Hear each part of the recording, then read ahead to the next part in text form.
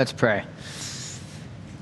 God, we are grateful and blessed to be in your presence. We pray that you would open up our hearts and our eyes to receive your word tonight, and please be glorified in your midst, God, as we turn our worship from songs to worshiping you through the honor that we give your word. We do pray that you would be blessed and exalted tonight.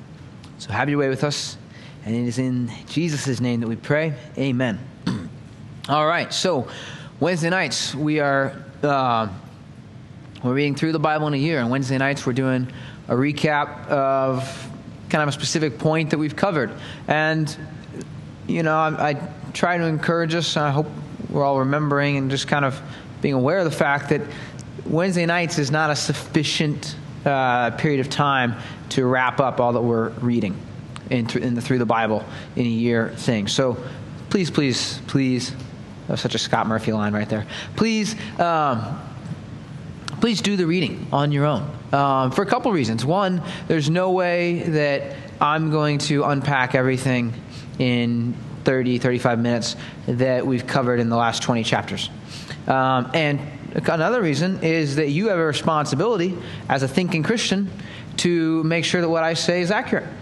And so if you're just taking my word for it, that what I'm saying from the Bible is accurate, I'm doing my best. But you've got a responsibility to have your own relationship with the Lord, and we'll get into that a little bit more tonight. But, do the reading not just for your own benefit, right, but for the collective benefit of the church. A church that, the great problem with kind of American Christianity on the whole today is not that the church is illiterate, it's that the church is illiterate. It's not that they can't read, it's that they don't read.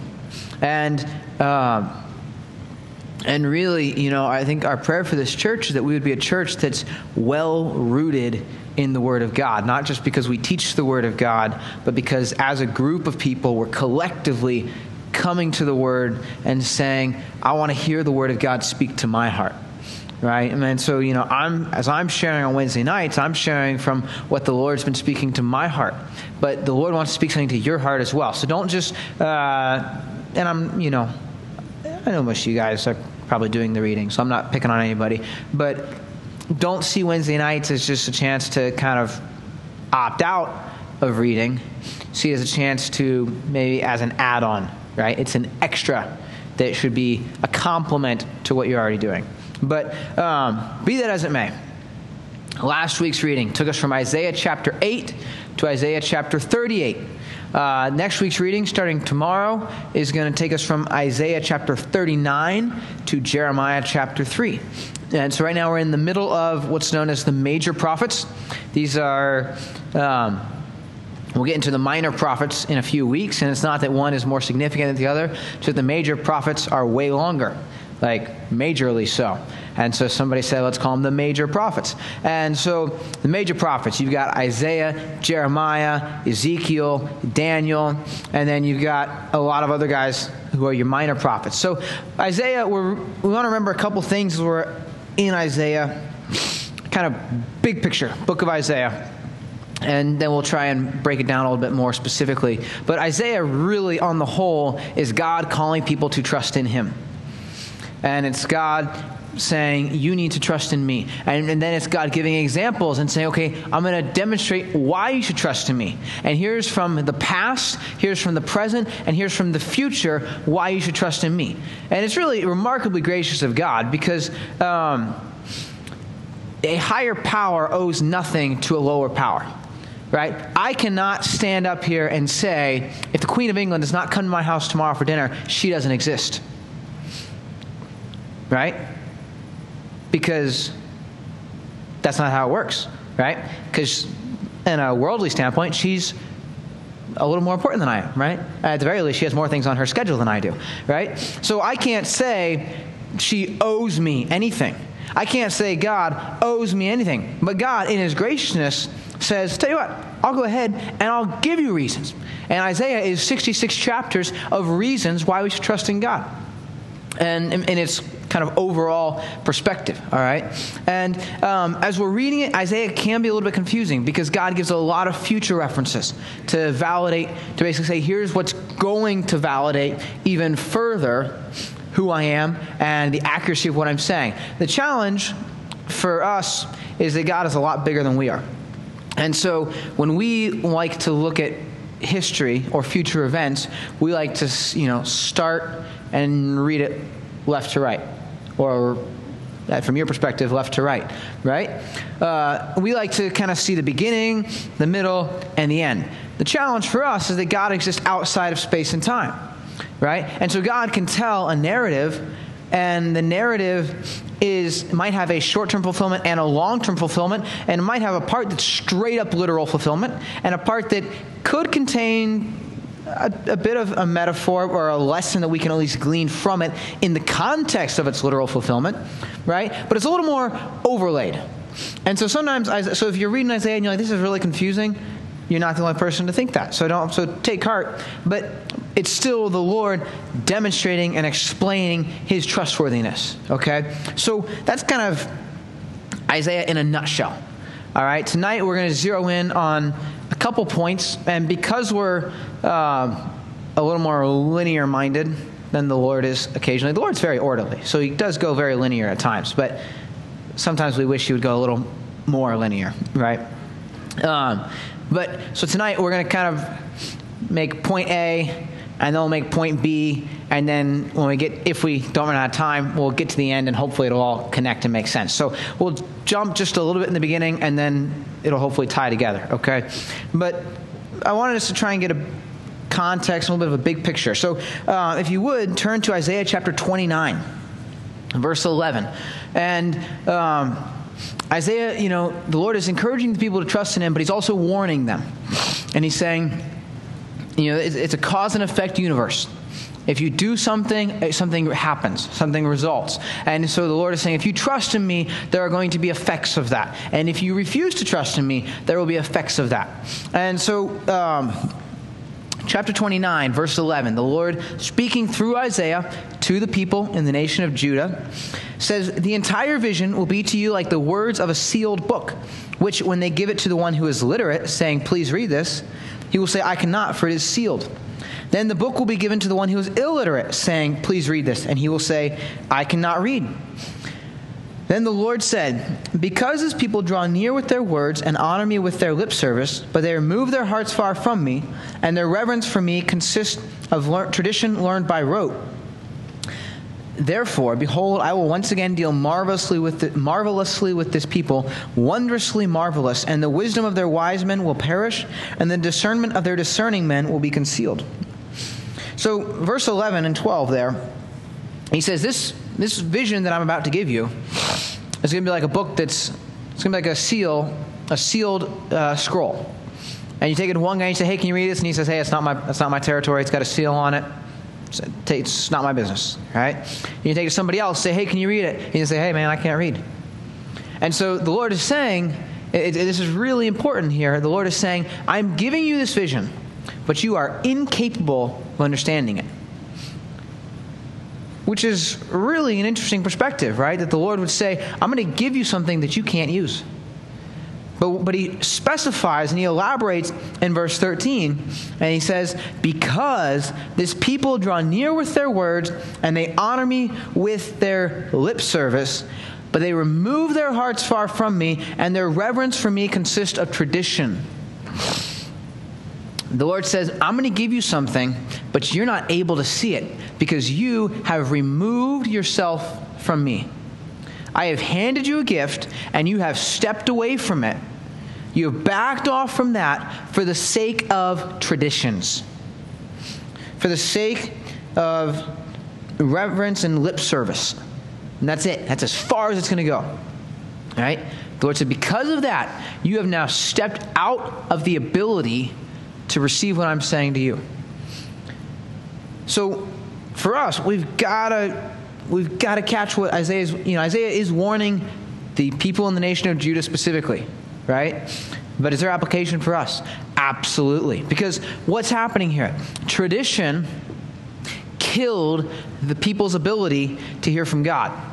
And if we're not careful in our lives, traditions can kill our ability to hear from God. Because what do we like to do as Christians? We want nice packages. We want everything boxed up and labeled. Right? Here's how God likes to operate. If I go into a church service, it should exist in this form. Right? If I go to whatever, it should look like this. I want my life bundled up in these neat, tidy packages that I can understand. And it looks and feels so spiritual. Right? And if we're not careful, all of a sudden, you can look incredibly spiritual and have no active relationship with the Lord. Right? And this is a challenge for each one of us. This is a challenge for me. It's like I play this track on repeat in my life, right? Like I read the Bible in the mornings. Great, okay? And it's like I go to a conference or whatever, and I come back and I'm just like, man, I'm on fire. Like I'm ready to go. What does the Lord want to say? Right? And that's great. And you fellowship with the Lord and you're trying to pay attention, and then you sleep in late one morning and man, you're just in a little bit of a rush, so but you got to do the reading because it would be unspiritual not to, right? So, I happen to be like the fastest reader in our family. So, woe to the rebellious children, declares the Lord, who execute a plan, but not mine, and make an alliance, but not of my spirit, in order to add sin to sin, who proceed out of Egypt. Okay, I got it. Right? I mean, I can zip through 3 chapters really fast. If we had prizes for speed reading the Bible, I could probably win. But there's not a lot of gleaned application. But I felt spiritual, right? I might even write down a verse that has some relevance to my life, right? And I kept the tradition. I read the Bible in the morning, but I had no real fellowship with the Lord. Right? And what I'm doing right there is I'm removing myself from the ability to hear the voice of the Lord.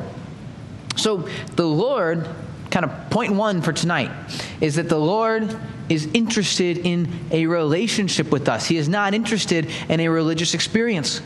The Lord couldn't care less about lip service and about traditions if they come at the expense of actual relationship. Traditions aren't bad, okay? But they are awful when they become a substitute for an actual relationship with the Lord, right? When a spiritual thing becomes a substitute for fellowship with the Lord, that's when we run into major problems. So that's kind of thought number 1. Turn over to chapter 31. We're going to start in verse 1. And this one is nice because the Lord keeps it really straightforward. And this is the Lord speaking through Isaiah to the people of Judah. We're going to start in verse 1. And he says, "Woe to those who go down to Egypt for help and rely on horses and trust in chariots because they are many and in horsemen because they are very strong. But they do not look to the Holy One of Israel nor seek the Lord. Yet he also is wise and will bring disaster and does not retract his words, but will arise against the house of evildoers and against the help of the workers of iniquity. Now the Egyptians are men, and they are not God. And their horses are flesh and not spirit. So the Lord will stretch out his hand, and he who helps will stumble, and he who is helped will fall, and all of them will come to an end together." So we need a little bit of historical context here. Isaiah is prophesying at a time when the nation of Assyria is coming to world power and making very aggressive postures toward the nation of Judah. And so there's a very real national security threat. Okay, well, the next competing world power was Egypt. Okay, you had on a map from your guys' perspective, you had Assyria up here, Israel here, and Egypt here. When you're right in between the two biggest world powers, that's not very good. That's no bueno. And so Judah is not really going with Assyria because it's really too dangerous. As you stand to lose too much. But there's temptation to go down to Egypt and say, hey, let's make a deal. We can kind of help you. We're a little bit of a buffer zone for you guys. So maybe you want to set us up with some equipment, maybe some fighter planes, maybe a little this and that. We could kind of, do whatever. And the Lord says, woe to those who go down to Egypt for help. Because the Lord would want Judah to rely on who? Him. Right? The Lord doesn't want the nation of Judah relying on Egypt. And it's important for us to understand, in the New Testament, Paul tells us that the things that happened to the nation of Israel or the nation of Judah happened to us as examples. So we're given permission in the New Testament to use some of the Old Testament history as word pictures to apply to our lives. Okay? So throughout the entire Old Testament, whenever we see Egypt, it always winds up being a picture of the world or the world system or walking in the flesh.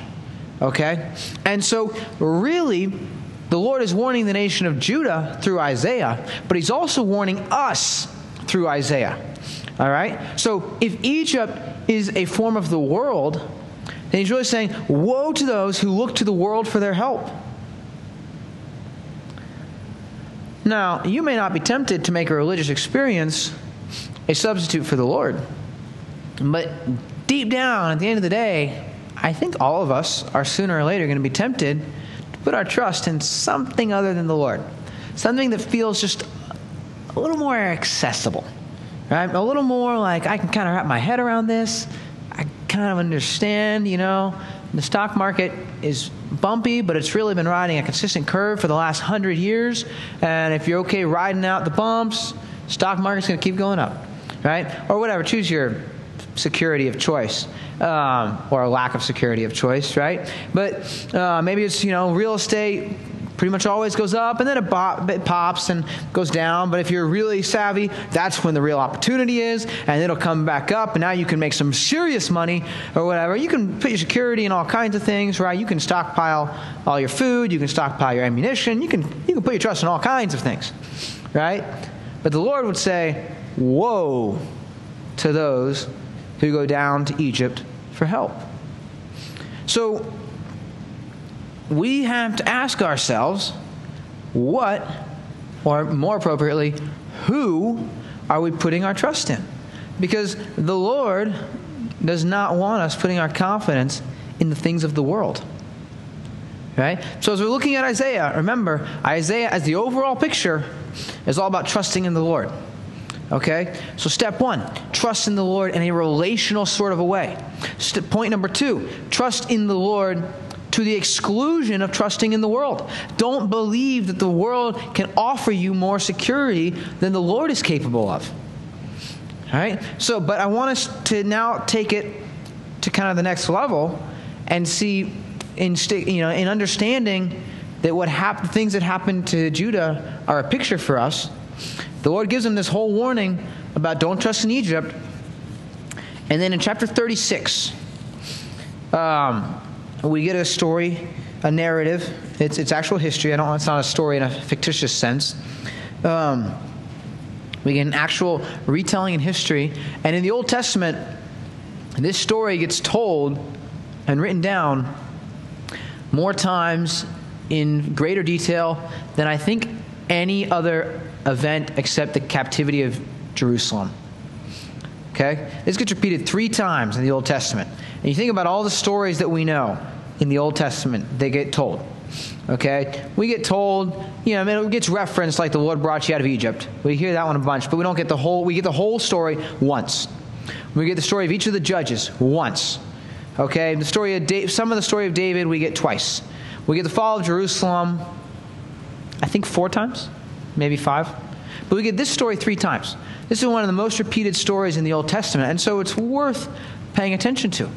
So at the time, the king of Judah is Hezekiah, and we're going to kind of do a quick cover of chapter 36 and 37. We're not going to read all of it word for word, so don't panic. Some of you were panicking on the inside. I know. But anyways, starting in chapter 36, verse 1, it says, Now in the 14th year of King Hezekiah, Sennacherib, king of Assyria, came up against all the fortified cities of Judah and seized them. And then he goes on, and he seizes all the outlying cities. And remember, this is Sennacherib. He's the king of the reigning world power at this time. And he comes up and does this. And just a couple thoughts real fast. This happens in the 14th year of Hezekiah's reign. In the book of Chronicles, it's one of my favorite verses in the Bible. It says, Now, after these acts of faithfulness, Sennacherib came up. Right? This is the 14th year of Hezekiah's reign, and you have to understand, Hezekiah had not wasted those 14 years. Hezekiah had spent 14 years serving the Lord, destroying idols, trying to undo all the damage that his wicked predecessors had done. Right? I mean, he had been serving the Lord, and after all these acts of faithfulness, his reward from God was that the reigning world power decided, you know what? I'd like to conquer you. Did that ever feel backwards? Because the challenge for us as Christians is that God will not always operate in the way that we think that he ought to. All right? But we're going to hold that thought. We're going to get there. Okay? God does not operate according to how we want him to sometimes. And that is not easy for us to understand. But the reward for faithfulness very often is a bigger challenge that will allow us that chance to be stretched that much more, so that we can grow that much more, so that we can become that much more faithful. So if you want an easy life, you shouldn't really be a Christian. Okay? The Lord is calling us. The Lord is inviting us to faithfulness. But with that, he's also inviting us with a warning and saying, hey, you know what? I am offering you a heavenly reward beyond anything you can imagine. In the book of Job, it talks about all the wonders of the Lord that we can see. And then Job says, these are the whispers of God. What's it like when God thunders? You think about that, right? The most glorious thing we can imagine right now is the whisper of God. What's it like when God thunders? Right? That's what he's offering us. He's offering us the full thunderstorm of his glory. But along the way, we might occasionally find ourselves in challenges. And sometimes, for some of us, they're big challenges, right? I'm not cutting that short at all. I'm not denying that reality. Some people have hard lives, right? And that's totally real.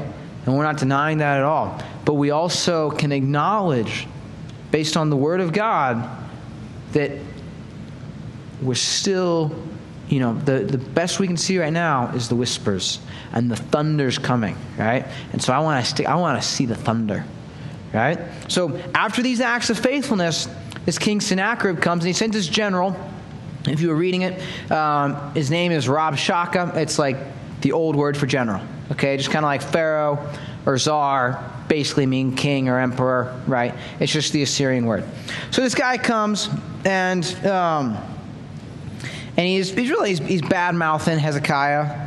But he says something really interesting. He's threatening them, he's trash-talking them, and he says in verse 6, "Behold, you rely on the staff of this crushed reed, even on Egypt, on which if a man leans, it will go into his hand and pierce it.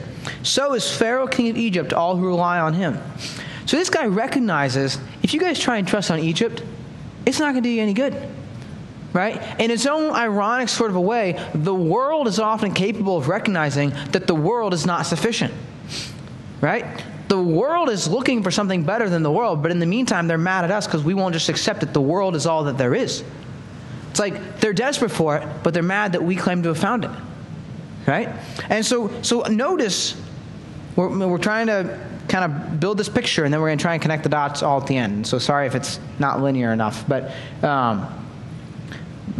even a sinful man can recognize Egypt, or as we're applying it, the world is not going to offer any real security. In verse 18, he says, "Beware that Hezekiah does not mislead you, saying, 'The Lord will deliver us.'" And this is a really pivotal verse here in this chapter. This is where things start to turn. This guy's been trash-talking and saying, look, you guys don't have strength. You don't have power. Egypt isn't any good source of strength for you. You really have nothing. And then he starts making his mistake. He says, "Beware that Hezekiah doesn't mislead you, saying, 'The Lord will deliver us.' Have any one of the gods of the nations delivered his land from the hand of the king of Assyria? Where are the gods of Hamath and Arpad? Where are the gods of Sepharvaim?" I have no idea how you pronounce that word. "And when have they delivered Samaria from my hand? Who among all the gods of these lands have delivered their land from my hand, that the Lord would deliver Jerusalem from my hand?" So notice what just happened. The guy made his, like every criminal makes one mistake, right? This guy just made his mistake. He said, you know what? The world can't offer you anything. You have no real source of strength. You have nothing to depend on. To which, candidly, each one of those statements of his were true. And then he says, the Lord is no more capable of delivering you than any of the other gods of the other nations have been able to deliver them. And all of a sudden, the game just changed. Because all of a sudden, this is no longer about Assyria versus Judah. This isn't about King Sennacherib versus King Hezekiah. This is about God versus someone who doesn't believe that he's capable. Right? And we said that, God doesn't always work according to our expectations. Right? But one thing we can always understand in the big picture is that God will always work to glorify his name. So, again, we're jumping here because we're running short on time tonight. But, so then the Lord steps in. The Lord says, okay, tell you what, Hezekiah, step aside. I'm going to take it from here. Thank you very much. And so we get this, it's kind of complicated. Basically, the army winds up leaving because there's a foreign threat elsewhere. But they then send Hezekiah this letter and say, like, hey, we left temporarily, right? We'll be back. And you better, get ready. And it just being super threatening and all that jazz. So Hezekiah gets this letter. And then Hezekiah took the letter, chapter 37, verse 14. Then Hezekiah took the letter from the hand of the messengers and read it. And he went up to the house of the Lord and spread it out before the Lord. Hezekiah prayed to the Lord, saying, O Lord of hosts, the God of Israel, who is enthroned above the cherubim, you are God, you alone of all the kingdoms of the earth. You have made heaven and earth. Incline your ear, O Lord, and hear. Open your eyes, O Lord, and see, and listen to all the words of Sennacherib, who sent them to reproach the living God. Hezekiah doesn't say they sent them to reproach me. He says they're reproaching the living God. Truly, O Lord, the kings of Assyria have devastated all the countries in their lands and have cast their gods into the fire. For they were not gods, but the work of men's hands, wood and stone, so they have destroyed them. Now, O Lord our God, deliver us from his hand, that all the kings of the earth may know that you alone, Lord, are God. So Hezekiah comes face to face with this challenge. Right? He gets a letter, a very threatening letter, that is backed up by hundreds of thousands of warriors. Right? This isn't just like an idle threat. This is like real stuff. And Hezekiah does not say, God, would you fix my problem? Hezekiah, in one of his greatest moments of wisdom, says, Lord, this guy's coming for us, and we don't have anything we can do. But we are handing it to you because we recognize that you are God at a level that this man does not. And we are asking you to defend your name. And along the way, we would appreciate it very much if you delivered us. Right? Hezekiah's emphasis here is on what the Lord is doing. Right? He is not interested in a religious experience where you can say, well, if we just, hold the lamb right and sacrifice the lamb properly and, do the bob and the weave and the wave and the nod and all this stuff, we'll be taken care of. Hezekiah isn't praying a scripted prayer here. Right? Hezekiah is speaking to the Lord in a relationship. Right? Hezekiah is looking for, I want to understand what the Lord is doing right now. I don't want some sort of tradition right now because my tradition isn't going to get me very far. I don't want some sort of lip service because that's not going to get me very far. I want to experience God right now, because if I don't experience God right now, I am dead. And in his case, it would have been literal because he would have been dead. Right? So Hezekiah, we're trying to build this picture, right? Woe to those who go down to Egypt. Woe to those who put their strength in the world. Beware of going into a religion instead of a relationship and pulling yourself out from that ability to receive what the Lord is saying. And now we get the example of Hezekiah doing the right thing. It's so much fun, right? In the Old Testament, we don't get a ton of examples of here's the right thing to do. We get a ton of things not to do. But in this case, it's a great picture because Hezekiah is doing the right thing. And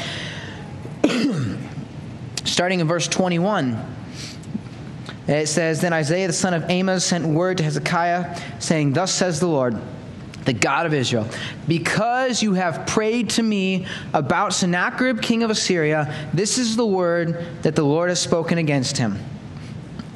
She has despised you and mocked you, the virgin daughter of Zion. She has shaken her head behind you, the daughter of Jerusalem. So the Lord all of a sudden now, he's not seeing Judah as this, tradition-heavy group. All of a sudden he says, no, he just insulted my daughter. Right? Hezekiah, in going forth in a relationship context, put himself in a position where he's just so much more open for the Lord to step in. Right? The Lord at this point doesn't have to say, you know what, stick with your traditions. It's all you've been doing. The Lord says, no, you know what? You came to me, and now you're going to get to watch me defend my daughter. Right? And he says, and against whom have you approached and blasphemed? And against whom have you raised your voice and haughtily lifted up your eyes? Against the Holy One of Israel. The Lord says, this is no longer just about him and you. This is about him and me. It's time for me to step in. Through your servants, you have approached the Lord. And you've said, with my many chariots, I came to the heights of the mountains. And he goes on and says, you thought you were insulting Judah, but you weren't. You were insulting, if you insult someone's daughter, you're really not insulting their daughter. You're insulting them, right? And even culturally, we joke about it as Americans a little bit, but there's still an understanding. If you want to make a man mad, you insult his daughter.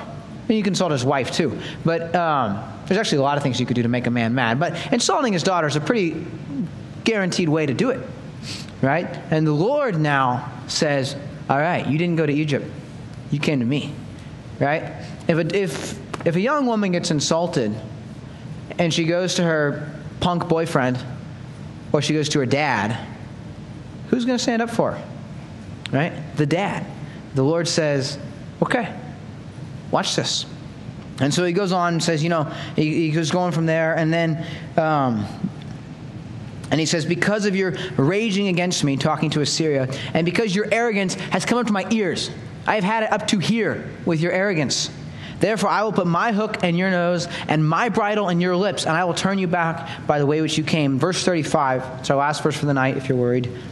He says, for I will defend this city to save it for my own sake and for my servant David's sake. So, a couple, just as we're kind of looking at trying to connect the dots in Isaiah, okay, a couple thoughts. All right, so just take note of these things, that God wants a relationship, right? God is really, really interested in a relationship with you. He is really, really not interested in some sort of tradition or experience where you try to, create a God vibe, right? God is interested in a relationship. God does not want us to trust in the world, because he recognizes, like we will recognize if we depend on him, that the world is completely incapable of satisfying or protecting or strengthening us in any way. And then lastly, okay, challenges come. And real challenges come, okay? And we're not denying that at all. And we don't always get the privilege of understanding how God wants to work. We don't always get to understand what God is doing. The Bible really honestly does not provide a satisfactory answer for why is there pain and suffering in the world. It really doesn't. It gives us the historical context to say, here's where suffering came into the world, and here's where the world became broken, and here's God's plan to fix it. The Bible really, it's really interesting. It's one of the big questions that the Bible intentionally does not answer. The Bible does not tell us what, the Bible won't answer the question of why was your life hard, or why have you had unfair things happen to you, because that's as significant and real as those things are, that is not the real question, right? The real question is, do you understand who God is, right? And so we cannot sometimes understand how God is going to deal with challenges in our lives, or with, past or present or future obstacles. But what we can recognize is that God is always going to deal with them in a way that glorifies His name. And we don't get to always see that in this timeline or the time frame that we would like, but the Lord is always executing things in a way that will bring glory to Him. And so just, just don't lose sight of that, right? God wants that relationship. God does not want us to put our trust in the world in any way. And God wants to glorify Himself. God wants us to be exalted so that other people can see His glory. And tangentially, just kind of parenthetically as we're wrapping up, right? We've all had challenges of different levels, okay? And some of us have had challenges that are way more significant than some others of us, okay? But we've all had challenges to some extent or level. And the Bible doesn't really give us a great answer, but I did hear a pastor say one time, and I think this is really relevant. He said, one of the amazing things about how God works is that our testimony becomes a prophecy. And the Lord doesn't cause evil to happen in our lives. But when it does, the Lord loves to redeem that situation. Because evil is a reality that will exist until the Lord comes again and ends it all.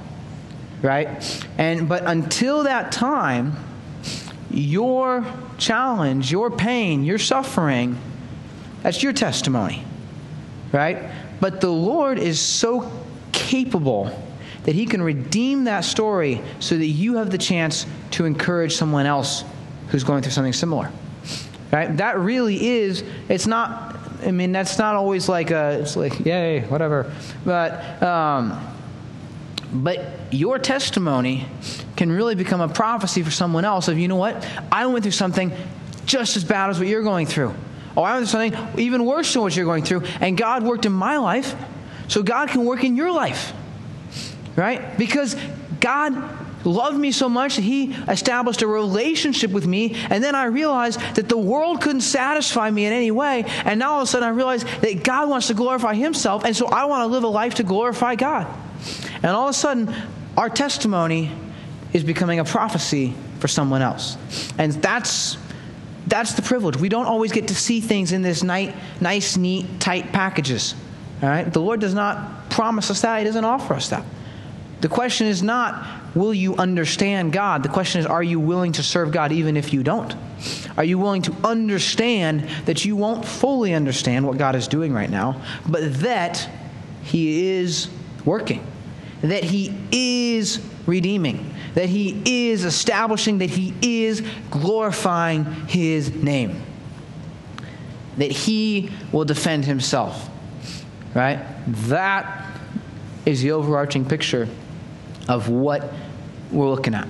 So that's the story of Isaiah. We're going to be in Isaiah for most of the rest of this week. It's going to be a lot more exhortations to trust in the Lord, right? Be looking specifically, really pay attention to Isaiah 53. We're looking at God giving us an example of why we should trust Him, and then think about how He fulfilled that, right? We're going to get into Jeremiah, and we're going to see God's heart for people who are in rebellion against Him, right? We're going to get to see a lot of raw emotion and how God loves, and it's a passionate thing, right? It's a very serious thing, and we get a privilege of being participants. So next week is going to be, I think, super exciting, but do the reading yourself, because God wants a relationship with each of us as individuals, right? So, God, we pray that You would help us to trust in You. God, just kind of like that overall theme of the book of Isaiah, I pray that we would respond to You, that we would establish that relationship, that we would receive that relationship from You. I pray that You would glorify Yourself in our lives. God, I do pray that for each one of us, as there's different challenges and obstacles, that You would just show us Your faithfulness. God, that you would give us enough faith to just continue to walk in obedience. I pray that you would glorify yourself in our lives for the glory of your kingdom. I pray that you would be exalted in our hearts, that we would just be recipients and responders to your grace and to your love. So please have your way with us, God. And it is in the name of Jesus Christ that we pray. Amen.